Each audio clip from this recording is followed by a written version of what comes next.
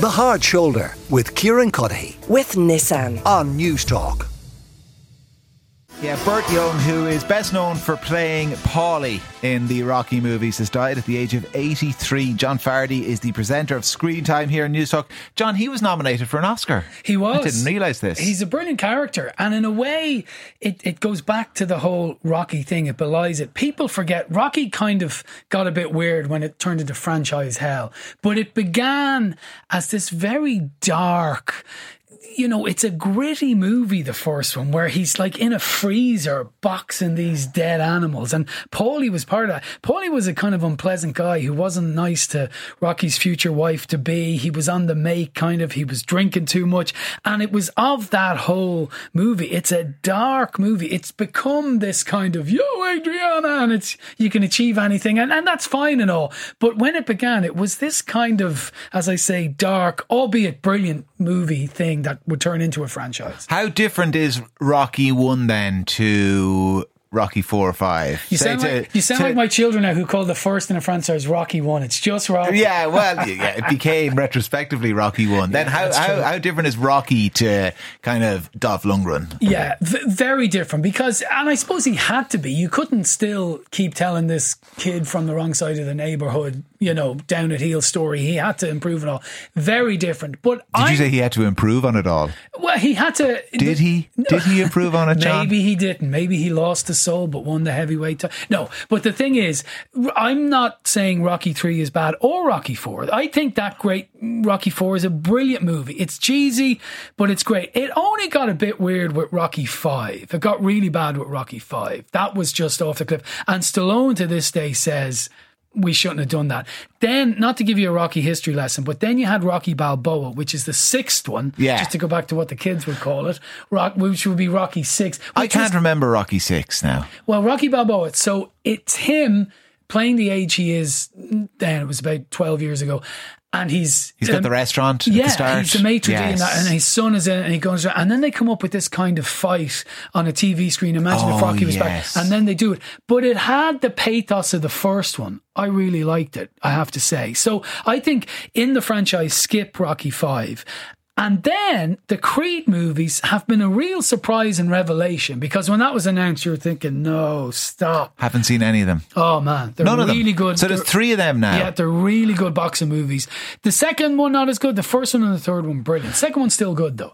And do they follow the same model as the Rocky movies? I mean, is there going to be a Creed 4 where he fights someone from the Taliban and then, we can get along and they can get along. Well, maybe everyone can get along. I never thought of that, actually. Yeah, but it's Adonis Creed, the son of Apollo Creed, played by Michael B. Jordan very well.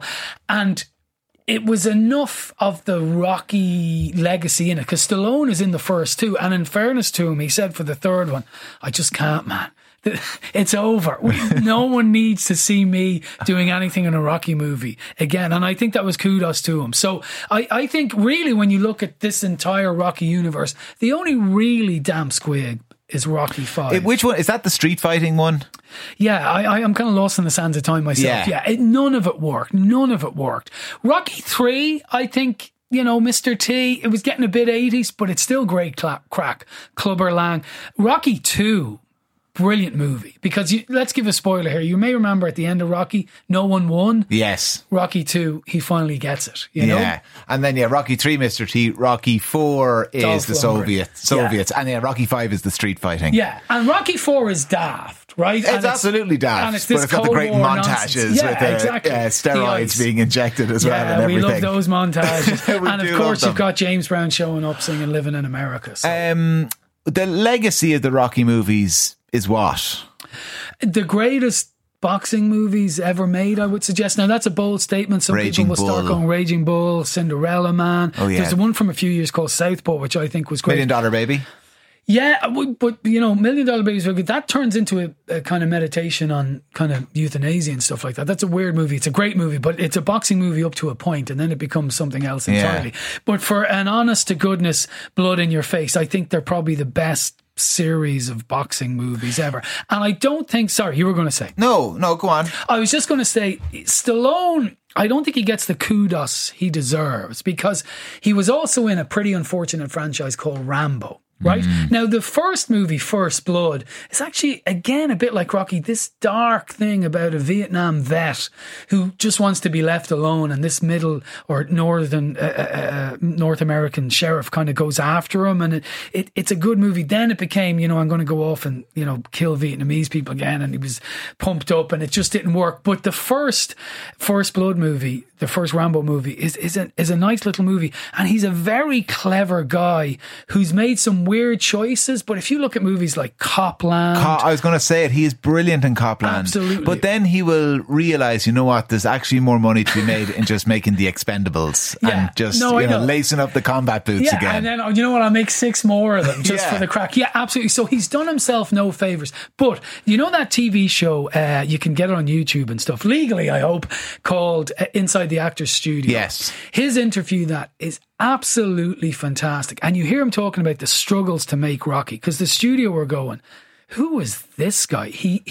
There was an accident at his birth where they used the wrong forceps or something along those lines. The forceps was heavily applied as he was being born to his mouth, and it's given him this kind of draw, which he talks about, and that's where that distinct. People think he was punch drunk from Rocky, but he was born with that. And there have been certain things that people have been led to think he's this beefcake. He's a really clever kind of guy who's made some strange choices. And right up to now, the Tulsa King thing on Paramount Plus is pretty decent. I've enjoyed that as well, where he's playing this mafiosa guy as well. So he's a fascinating guy. John Fardy, presenter of Screentime. John, thank you very much. Sylvester Stallone in Copland is everything, says Helen. Everything, no less. Amazing film and an amazing cast. When you find yourself saying the word Rocky, you know it's been around too long, says somebody else. The Berlin Wall couldn't have come down without Rocky 4, says somebody. Yeah. Wow, there's great love out there. A lot of people claim credit for that. Bruce Springsteen, there's some song they say he brought the wall down. Yeah, Ronald Reagan claims credit for it as well. Tear down that wall. We all know it was Rocky what done it. John, thank you very much. The Hard Shoulder with Kieran Cuddihy. With Nissan. Weekdays from 4 on Newstalk.